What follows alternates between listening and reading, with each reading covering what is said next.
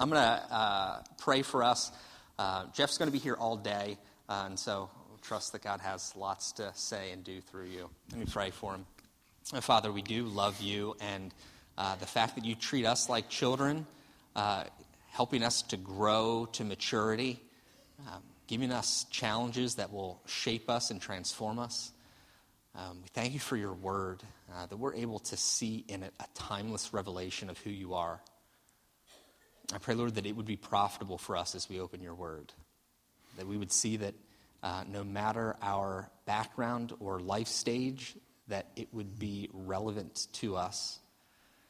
I pray a blessing on Jeff, that as he shares, he would have the liberty to speak as your mouthpiece. Trusting that the Holy Spirit will help us see as well. And we pray that would be true in Jesus' name. Amen. Amen. Thank you. And I do love it. I love this part of the country. I travel everywhere. It is one of the most beautiful. He says it everywhere he goes, and I don't say that everywhere I go. I go to a lot of cities, and this is one of the most beautiful. I love it. I tell you what, though, it is much easier to acclimate to a climate that has 2 digits in its temperature. And so that would be the one thing. I came prepared this weekend, except I didn't bring any long underwear, and that is needed here. It's very cold out there. It's great to be with you guys. I'm the family pastor at the church at Spring Hill, just south of Nashville. And so I don't like to be away. You know, my family's there worshiping this morning. It's an hour earlier, but they're just cranking it up. But I love doing this. So I do this about probably 5 or 6 times a year. I've been working with your church for several years, so I wanted to come here and spend some time with you. My hope and prayer, like you said, is that God will speak to you this morning. He might use me to say something, but I hope that he engages you more through his word. I pray that the Holy Spirit engages you, because the beauty of that is the Holy Spirit goes with you. God's word goes with you. You can forget what I said. That's fine with me. I don't care if you remember anything that I say. But I do hope that God uses some words on the platform to move your heart as we come around some central ideas. Well, I want to introduce my family a little bit to you. That'll give you a little context. I don't think I'm going to alienate any non-parents or anybody that's done with parenting, or any of you that might be single, because we're going to be talking about our relationship with the Father regardless of our family situation. But it will play out in the lives of our families at home for the rest of our lives, we hope. My beautiful wife is the kids director at our church, and so this is my family. Now, I just want to say something. This is the Facebook picture. You all know what I mean, because it takes 30 minutes to get this one when you have kids. You spend, especially, I love it because my older boys know that it drives my wife crazy, so they like to take their time. So this is my family. The tall one in the back is about to graduate from high school. Not sure where he's going to go yet. He's got to figure that out quick, and how we're going to pay for it. And then the one on the right, he is a freshman at Alabama, which breaks the heart of this Georgia boy, but they showed us the money, and so that's where he's going. Then my daughter Ella is in the middle. She's adopted and will never be taller than anybody else in the family. That's my beautiful wife. And that's Maddox on the left. So we have 3 wonderful children and Maddox. And because the next picture shows you what was going on before the picture, this is what it looked like, because he wasn't there. And I had no idea what was going on. But this is how Maddox wanted our family picture to be. And this is the next slide. So he just started wrestling this year, and he thought it would be a great idea in our family picture to wear his new unitard, or whatever it's called. It took us 45 minutes to take one picture. That's 1 second in our life. So anyway, that's the Reed clan. And I want you to just kind of see a little bit of that, because it will give you a better picture of the journey of my own life as a dad. And if you come tonight, please, if you have kids, come tonight. Or if you interact with kids anyway, if you're a grandparent or a teacher, an educator, there's some things we're going to go over tonight that'll really take what we're doing this morning and unpack, and how it plays out in the home and in the family, and how the church and the family can partner together in our spiritual journeys. But I want to sort of bring you to where I'm coming today, and that is a conversation I had with my oldest, who again is a freshman in college. He was in about the 7th grade, and he came home crying. Actually, it was before that. I think it was the 6th grade, because he was not yet in middle school. And he came home crying one day after school. My wife and I are standing there in the kitchen, and it was report card day, and he was just distraught because he had gotten his first B. And some of you are thinking, well, that's awesome. My kid, if he's got all C's, I'd love it if he got his first B. Well, in the context, he's a bright kid, but he had never had to deal with that before and had an assumption of how we would feel about him if he got a B. And so he kind of broke down, and we had a long conversation that went something like this. And it had gone like this for many times. At the end of the conversation, I repented. But it was something like this. Buddy, it's okay. You can bring it up. And instead of going, B's are okay, I went, you can bring it up and get an A at the end of the year. It was only the half-year report. He's like, Dad, he told my wife prior to this that he felt like I put too much pressure on him, which I, of course, blamed her for. He said, like, it's really, really hard to get A's. And we're in a really good school system in Dallas, Texas at the time. I was like, I know, but do you know, we really don't care that you get A's or not.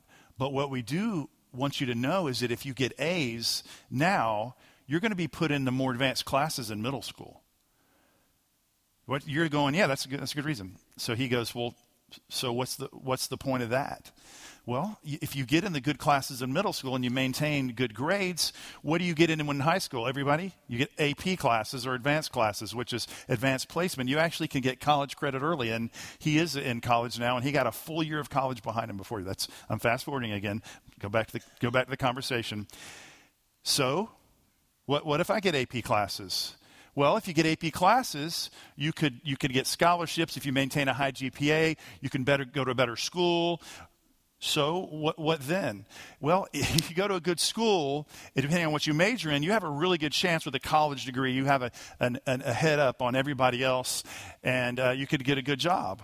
You said, so well, if you get a good job, you can really, and this is when I'm getting to, okay, I know where this is going. Okay, I got the justification right here. You know what, son? If you get a good job, you'll be able to fund the ministries in whatever church you attend.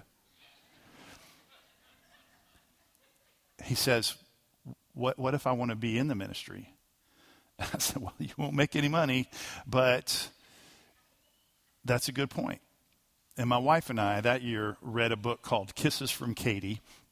It's a story of a young lady named Katie Davis that was called as a young teenager into the mission field. So imagine if you're a parent and your child that you have all your hopes and dreams on, that you're living vicariously through, comes to you and says, I want to be a missionary. Oh, what's our first response? Hey, let's finish college first. Let's get her job. You take your little year off, do that, come back. Nope, was not the case for her. This young girl who went on to become the valedictorian of her high school class graduated and immediately went into the mission field as a young woman, and within 3 years had adopted 20 young African orphan girls. And she's the equivalent of a Protestant Mother Teresa, if you will. God called her to something way different than her family. Kisses from Katie is the book, if you ever get a chance to read it. And it woke us up to the idea that God has a greater plan and a greater rhythm, if you will, for our lives than we could ever fathom, and our children's lives. So it caused us to step back and once again, as we have to do on a regular basis, you'll understand this, if you're a parent, you have to constantly give your kids over to the Lord and say, they're yours, Lord. Teach me to be a good parent and yet stay out of your way. And that's what we did. And so in the process of the last few years, and since working for Lifeway, as I go and visit with churches across the country, I find that churches, even though they desire to partner with families and with people as they grow in their faith, they still don't have a good strategy. And then even those that do develop a strategy don't have quite the culture that they want to implement that strategy. And so you probably heard the saying, or maybe you haven't, but it's true that culture eats strategy for breakfast, because you can have all the strategy you want to, but if your culture isn't different. So one of my jobs and passions is to come into churches and teach them not just a strategy, but teach them to change their culture that revolves around family, that revolves around helping the family create rhythms in their lives. I'll unpack these in depth tonight. Please come back. But this morning, I just want to cover 3 primary rhythms that I think God has established in his universe and that wants to establish in our lives. Let me pray. Lord, we love you so much. Thank you for loving us. Thank you for this time this morning. I pray that you would just use me, that I would be a conduit for you and your truth, and that, again, Lord, I would get out of your way. We want to hear from you this morning. It's in your name we pray. I have a lot of, in my mind, feel like people look at me because of my position at Lifeway, because I'm the family pastor. And I recall once in Alpharetta, Georgia, I was the young worship pastor at this church, and we only had 2 little ones at the time. Addison was 2. And it was after church one day, and we were at the IHOP, the International House of Pancakes. Have you ever been there? Because there's not pancakes from all over the world there, but I don't know why they call it that. In any case, we're eating lunch. It was lunch for breakfast or breakfast for lunch. And we're there, and just mind you, our parenting style is very, we're very firm, but Addison was 2, and I don't think I had ever spanked him, or maybe once when it was a little pat on the hand. And I'm not saying that's wrong. I'm just telling you from our parenting and our perspective. We didn't really have to with him. However, nobody else knows that, right? So we're in the restaurant, and Addison's starting to act up.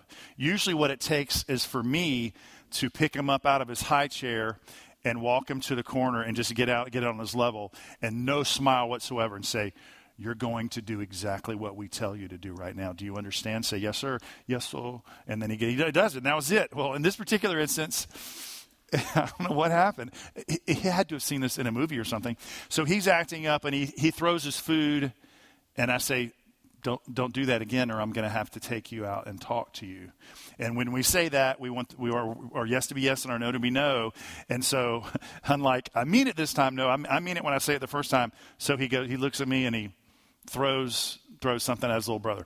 And so I pick him up, and immediately he starts screaming and crying. And I look at my wife, it's like, "I'm going to go to the bathroom." So I take him, and I'm kind of holding him, and he's screaming and doing the back arching thing. And all the way to the bathroom, he yells, "Daddy, don't beat me." I'm going, "I don't hit him. I don't hit him. I don't hit him. I've never hit him before." He's screaming all the way to the bathroom. There's a lot of people that look at how we live our lives. And so today I want to unpack the 3 things that will help you live in sync. You should always be aware of what people do when they see you and how they live and how you parent. But more importantly, are you a child of God? Are you living the way that God wants you to live? So real quick, and I'm going to try to have us out of here by noon. So let's unpack this in God's Word. So one of the keys to growing, by the way, note page, if you have this, you can fill it in. If not, that's okay. I'll be reading most of the Scripture. Some of it will be on the screen. One of the keys to growing in your faith is discovering and living in sync with the rhythms of God. And there are 3 primary areas that we're going to look at.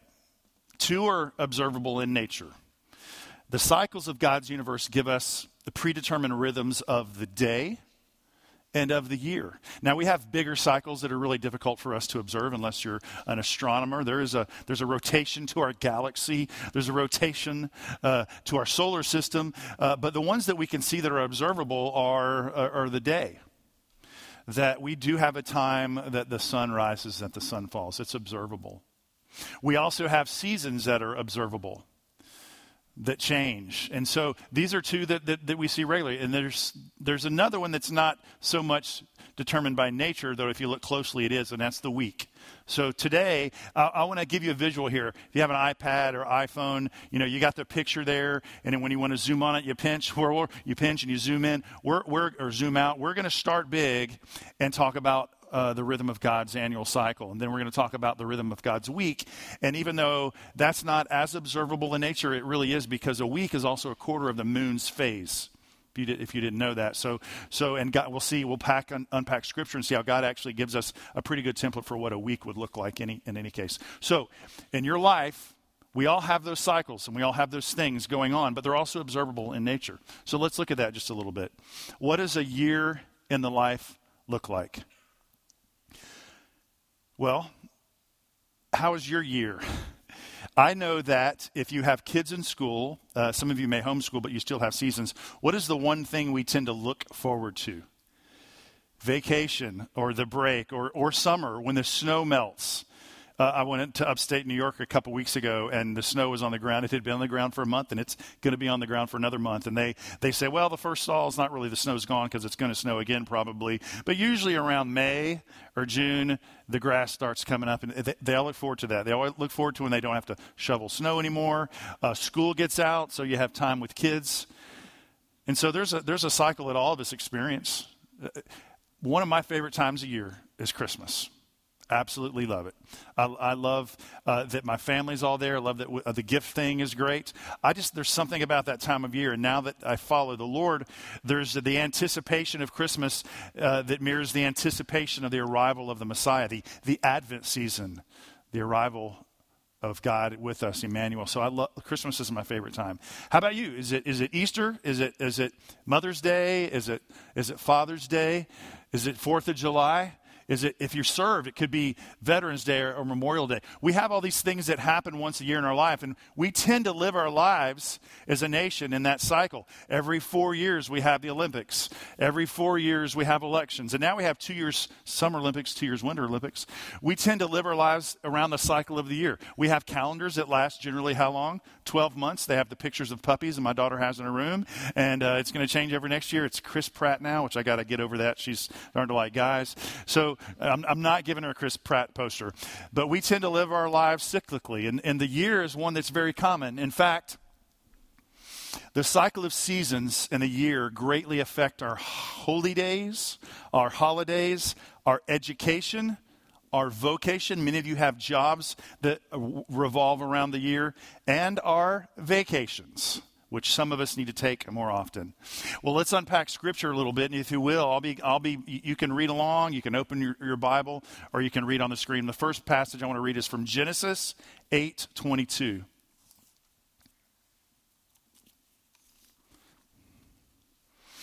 This is pretty clear because we've got a nice little section about the promises of God, and then we've got this little sort of poetic passage here, verse 22, and it says this: as long as the earth endures, seed time and harvest, cold and heat, summer and winter, and day and night will not cease. That's a powerful verse. As long as the earth endures. And in other words, there might be a time when we don't have seasons, but we'll probably be eternally connected in heaven to the Lord, and we won't be living on the same earth we're living on now. But as long as the earth endures, seed time and harvest, cold and heat, summer and winter, and day and night will not cease. It says in Ecclesiastes 3:1, there's a time for everything under the seven if you're under the heavens. And if you're a child of the 60s, you know the song, to everything turn, and a time for every purpose under heaven. They actually took that from Ecclesiastes 3:1. God gives us a good picture that there is an annual or seasonal cycle to our universe and to our lives. Another great passage we read from Psalm 104, verse 19. Psalm 104, verse 19. He made the moon to mark the festivals. The sun knows when to set. You bring darkness and it becomes night when all the forest animals stir. The young lions roar for their prey and seek their food from God. The sun rises. They go back and lie down in their dens. Man goes out to his work and to his labor until evening. So it talks about the day there a little bit too, but it talks about the cycle of the moon. And this is interesting. Of the dozens of parables that Jesus uses, over half are connected to seasons or harvest or growth. Sometimes they're monetary illustrations, but they're connected to harvest. There's the workers in the field. There's the parable of the sower, because at that time and your time, and really in this part of the country, our lives are very much connected to the cycle of nature that God gives us in a year. But what about you? Little challenge. Do you try to sync your life with the cycle of God's annual cycle, his annual rhythm? How's that possible? Well, I know this because when I grew up and I was young, I didn't go to church, but I remembered that a lot of people would disappear at certain days of the week and at certain times of the year. My friends that went to church, I didn't go to church. And it used to be in our culture that the church was a hub of our life. In most cases, 30, 40 years ago, definitely 50 years ago when my grandparents were around, like most people went to church because it was a hub. But now it's become a spoke on the wheel. And so do you plan some of the things in your life? For example, we make sure that every year our kids have the opportunity to go to camp. So we plan vacations during the summer, but one of our your pastors are loving this. I'm telling you, I'm not doing this to pump up the attendance at your church or to make your involvement in VBS or Camp Hire. I'm doing this because there is value in syncing with God's rhythm. And the annual rhythm of the church is a very important thing for you as well. Your church doesn't just celebrate Christmas, it celebrates the arrival of the Messiah. Do you set aside your time, not just to come to that awesome candlelight service that your church does, but do you look forward to inviting other people into that? Do you looking forward to the arrival of Jesus? Plan your year accordingly. Plan your year and your cycle so that you sync up more with God's timing and God's rhythm. Because God wants to use you in the midst of this church to do things in this community and for your culture. But in order for that to happen, it can't be an afterthought to you. Find out if there's things you can do. I know I learned this morning that you guys take a mission team to New York every year, to a place that is, I go to New York and it is a melting pot. And having a spiritual conversation there with somebody is very akin to being a missionary in a foreign land where they don't speak your language, because that actually is the case in a lot of places in New York City. So going there and speaking to people about your faith and specifically sharing the gospel is difficult. I encourage and challenge some of you to fashion your year so that you'll have times cleared so that you can engage with your church in those projects.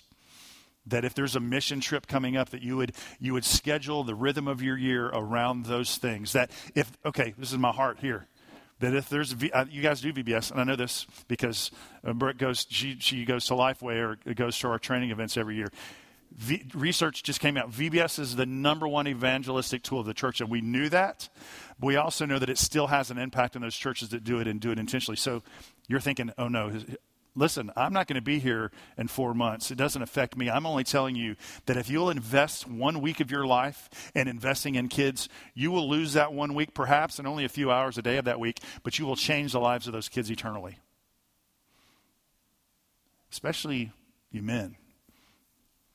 Having guys around has a big impact on kids, especially boys. So I'm just selling your VBS for you. I'm telling you, it has to do with you planning ahead, because if you don't, you're going to be gone that week, or that's your camping week, or there's so many things that come up. I'm not telling you not to do those things. I'm only telling you to make the priority God's annual rhythm in your life. And I know this. Listen to this. When we sync with God's annual rhythm, we experience the greatest spiritual growth. Sync with God's rhythm. When we sync with his annual rhythm, we are given time to reflect on the longer journey that God has with his people. So let's look at this picture. We're in a big picture here. We're about to zoom in. But if we look at an annual rhythm, it gives us a better opportunity to sync with God's church and his people. So let's zoom in. And I want you to hold on here, because I'm going to give you some things, but don't get ahead of me. You're going to think, okay, I need to start planning my vacation. Don't worry about that right now, because there's one thing you can do that will affect everything else, and I'll get to that at the very end today. So let's zoom in now. We've talked about the annual rhythm of God. We see it clearly in nature. You see it when you start shoveling snow. There's a cycle to our lives. But there's also a cycle to his ministry in our church. Our church's ministries sort of revolve around that. Churches tend to have a kickoff in the fall when school starts back up. Churches tend to do a huge candlelight service at Christmas. It's a big ministry event to the church. Obviously, Easter, even though it rotates according to the lunar cycle every year, did you know? I don't know if you knew that. And so it rotates, but that's a huge event for the church, a huge time to invite. And then churches tend to do different ministry in the summer. In most cases, especially if you're like in Florida, when people go to their second home, or in New York or wherever, people have second homes. I don't know how they can afford that, but you might have that. I'm not saying that's bad, but it's people just go to those homes sometimes, and it tends to be during the summer. People sort of take a break. I would encourage you to lean in and maybe see what your church needs during the summer. So let's look at the next window.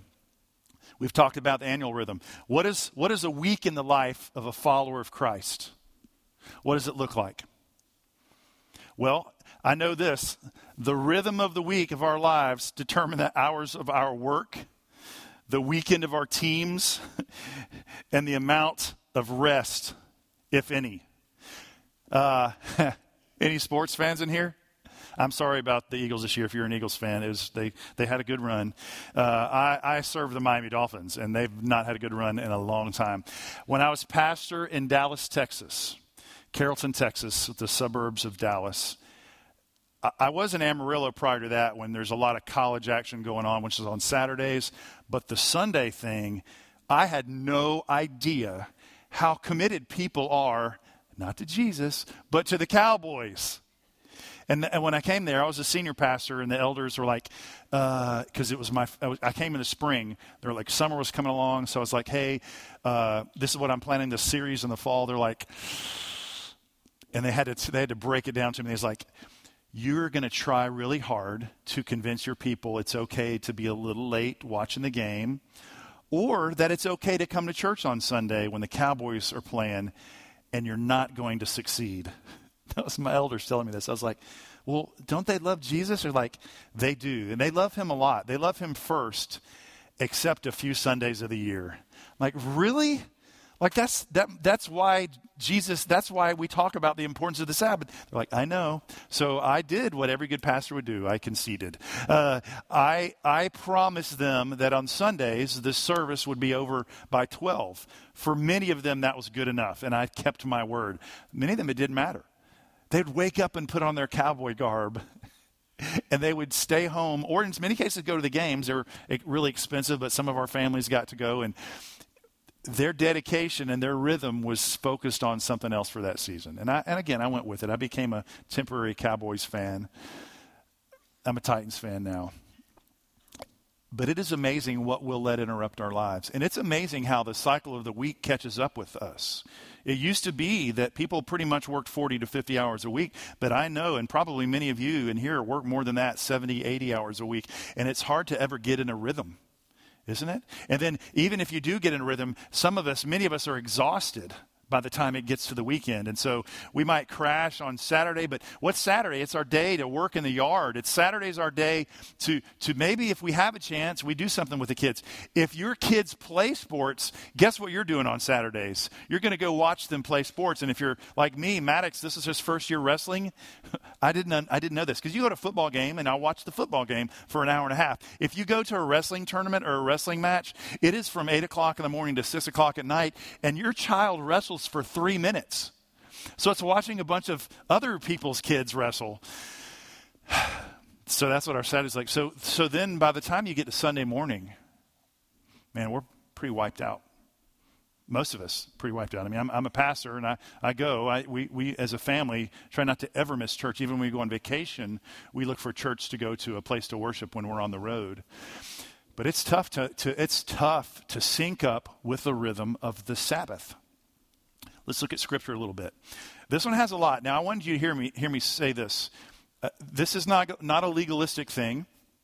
We see, as we'll unpack when we read in the Old Testament, it's a very important thing to observe. But there are no Pharisees in the hallway that are going to condemn you if you mow your yard on Sunday.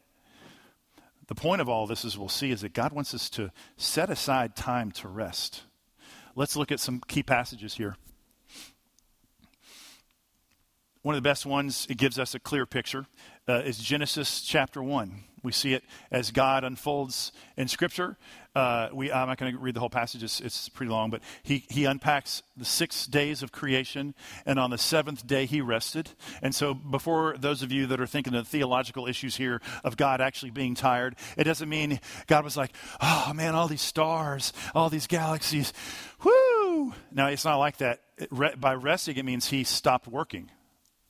He didn't need the rest, but he stopped working, and he also did it from the very beginning, from literally the bookend of Scripture in Genesis. He establishes a pattern that he wants us to observe as well.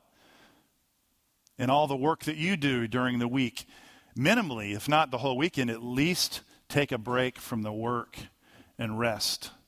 And so if you're a Seventh-day Adventist, it's this time, but we're not going there. The fact is, Sunday's been set aside as our time to worship together. Hebrews 10:25 tells us, Paul says, don't forsake the gathering of the saints as some are in the habit of doing. That means we need to come together in community to hear God's word being spoken, to worship together, to sing together, to say hey to friends, to make new friends, to establish community. Let's look again at Scripture. This is a great passage in the book of Exodus. I'm not going to read this as well because you're probably familiar with it, but it is the Ten Commandments. We see it a couple of times in Scripture, but here we see where they're introduced to God's people. It is interesting to note that in the Ten Commandments, the command to observe the Sabbath is the only one involving a specific time or rhythm. The others have a lot more to do with our behavior and what we should and shouldn't do. But this one is specific. It's like, hey, I want you to observe this. Keep this day holy. It goes into some other details, and the Pharisees attempted to call Jesus out on those, as we see in the New Testament. But God wants us to establish a rhythm. He thought it so important that as he summarized the 10 most important things for his people in the early days of the relationship, he said, listen, we're pretty busy here. We've gone through a lot. I need you to rest every now and then. We've already established that there's a day every 7 days, and you're going to rest on this day. Keep it holy. That means keep everything that is a distraction from God away from that day to keep it holy. Again, I'm not being legalistic about this, but I would say that many of us would take that statement, yeah, it's not a legalistic thing, and go the other way and totally sort of ignore the importance of worship, of corporate worship and resting. And I would caution you, man, it's important for your heart in your life to take a break. It's important for you to take a break from work. It's in those times when we connect with our spouses, our kids. It's in those times when we hear from God, when we're just not, we don't have to worry about work for a little bit. We don't have to worry about the things that get us from day to day. We can just rest. And in some cases that might actually literally mean sleeping. All of us need more of that as well. Well, let's look at this.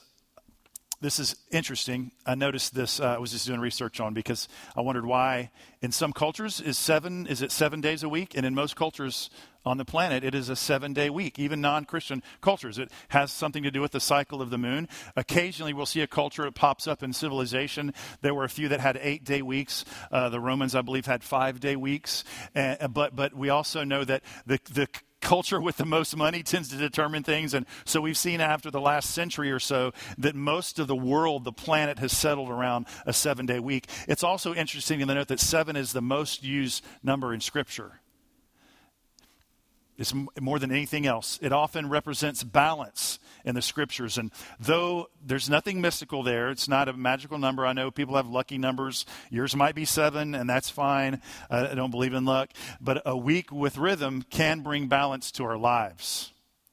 So we have a 7-day week, whether we like it or not. So find a way to find balance in your life considering that. We also know, this is great, and I put a couple of sources in here if you want to look this up. The human body is in the healthiest state when a daily and weekly pattern is established. Especially when there's a predetermined weekly time of rest. My oldest son in Alabama doesn't sleep a whole lot, and it affects his health, and he sees that. He's starting to... He used to, when he was a teenager, slept all the time. Now he hardly sleeps. We're trying to teach him to establish a pattern for the sake of his health, for the sake of his intellect. We learn better when we're well rested. We interact with people when we're not tired. If you have a toddler, you know they're tired in most cases by one thing. They start getting grumpy and start reacting differently because they need rest. We just simply learn to mask that as we get older, but we can also get grumpy if we don't have the rest that God gives us. Your spouses are going, amen. When we sync with God's weekly rhythm, we can rest as well as participate in the ministry of the church or our church. And so if you sync with God's annual rhythm, you can see him moving in God's people. When you sync with God's weekly rhythm, you have a great opportunity to sync with what your church does. You know, your church has worship every Sunday. Your church has kids that are being shared the gospel right now. I know the curriculum they use is the curriculum I use at my church. It unpacks the gospel and all of Scripture. It unpacks Jesus in the Old Testament, and it reveals that really it's one big story. And there's leaders there right now this weekend that are teaching them, that are giving them their time, and they're synced up with the church cycle. This morning, your worship team showed up, apparently but way before I did, probably 7:30, and started working on getting the notes all right, making sure they didn't miss notes, and the harmonies were good. The sound team was here. They made sure all the light settings were good. There's a rhythm to their lives, and many of them are paid on their staff. So you're thinking, well, that's what they do. Well, a lot of them are volunteers, but they've just realized the importance of syncing up their week with the church's week. And so I would encourage you to do that as well. Your church has the opportunity for you not just to be here in corporate worship, but the opportunity for you to be in smaller groups of community. Many of you will come here today, you'll meet people, you'll shake hands, and you'll go home and you won't have any questions or exchange or interactions, and that's fine. That might be where you are, but I would encourage you, I would implore you to get deeper, more deeply involved in the church, to get plugged into community. Because if you desire for God to move in your heart, if you desire for Jesus to transform your heart, one of the primary ways he's going to do it is through other people in community. God's word will change you. Worshiping together will change you. Being in community will change you greatly. So try to synchronize the rhythm of your life with God's weekly rhythm, and you'll find that there's a greater opportunity for you to participate in the ministry of your church. And finally, I want to hone in on one more thing. A day in the life. This one, tonight, really, it hits home with parents. This is the most neglected and yet the most important. In our conversation with our son, we were looking so far down the road, so far towards his probable college experience and probable career, that we were forgetting what was most important is what was happening right there in that kitchen. Hugged on our crying son and said, dude, I'm so sorry I put this pressure on you. It is okay if you get a B.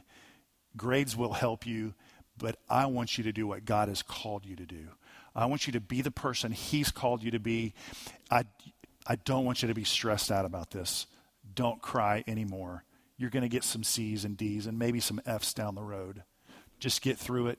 Study, work hard, but don't put too much pressure on yourself. Follow the Lord's path for your life. So this is the one that I want you to lean in on, the most neglected. It's this. It's the daily rhythm. This is a beautiful passage. It's one of the most popular. Lamentations 3:22 and 23.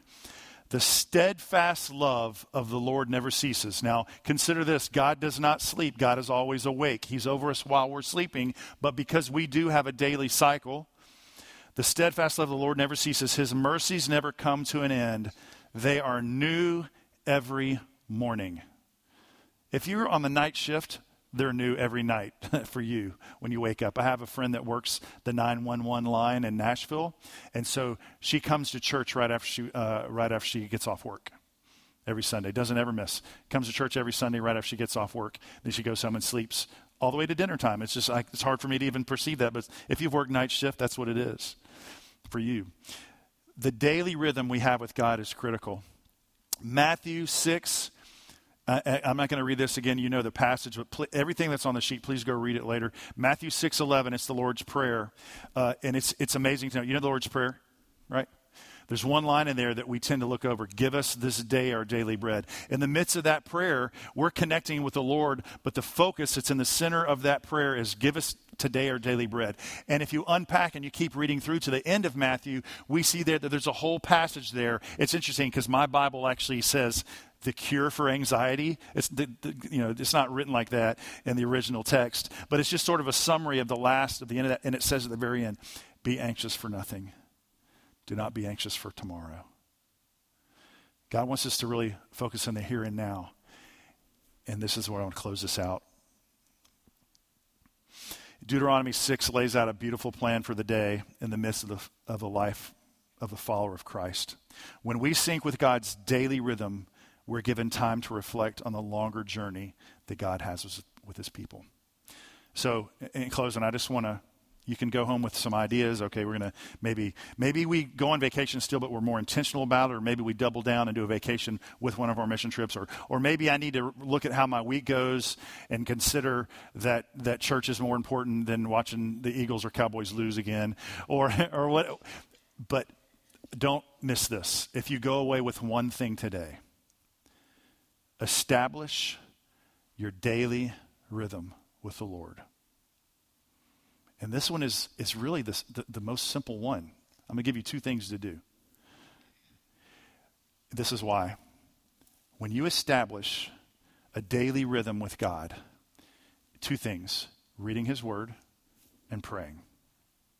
When you do those two things, do you know what you start to see in Scripture? The importance of Sabbath. When you pray regularly and read God's word regularly, what do you see in Scripture? The importance of syncing up with the ministry of the church in a year. So those things are important, and I want you to do those, but if you will focus on spending time daily with the Lord, reading his word and praying, the other things in your life will start to sync up with God's rhythm. The daily rhythm is the most important, but it's the most neglected. So here's what I want you to do. And there's so many things you can read. I'm not going to put a bunch of books and things. There's a Lifeway store in Lancaster. You can go there. They've got a plethora of devotionals. Start with your Bible. I got this Bible last year, and I'm going through it with my son. It's the Disciples Bible. It's got some extra studies. It's a regular, Bible, but it's got some studies on the side. So my son and I read this together. We go through certain passages, and the hard part about being a dad is that you have teenagers that just tell you the truth and they're really honest. So I can't. When I know he's going to be meeting with me, I have to read it. It's not just me and the Lord anymore. It's like my son is depending on me to stay in the Word. And so I encourage you to read God's word on a daily basis. Start with devotionals. I have a feeling that once you get used to that diet, you'll start to crave more, and you'll go find your pastors here will recommend books to you. They have a library in their offices if you want to go deeper with the Lord. But start with a daily reading. Start with a daily prayer.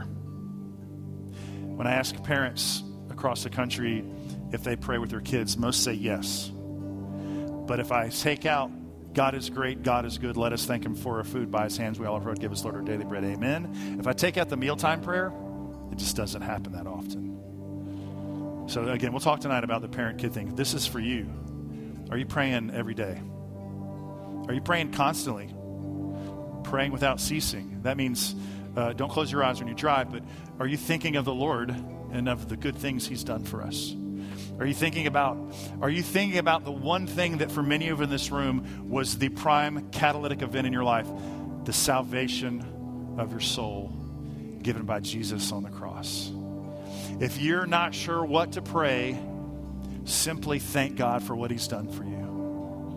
Remember your salvation. It tells us both in the Old Testament and the New Testament to remember our salvation, because we get distracted. Sometimes we think, well, I want to go deeper with the Lord. And sometimes the Lord's saying, I just need to remember the one thing that it did for you, because that is going to be the catalyst for every other thing you want to do. Your depth in me is dependent on your remembering your salvation, that he sent his son to pay the price for us that we couldn't pay. That in our sin that we try constantly to dig our way out of, God sent his son to pay the price for our sins. And so if you're struggling and you haven't been praying, when you get home tonight, pray that. Say, God, I'm sorry. I want to start over. I just thank you for dying for me. There might even be those of you in this room that have actually never said that prayer. So this will be a good opportunity to consider that. Just, God, just thank you for dying for me. Thank you for paying the price for my sins. Forgive me for not walking with you on a daily basis. Teach me to stay in your word, Lord. Give me a hunger for your word, so that I, like food that I really love to eat, that I'll crave your word as much or more than that. That I'll feel empty when I miss it, and that I thank you for your forgiveness, that I can start over again and re-engage you.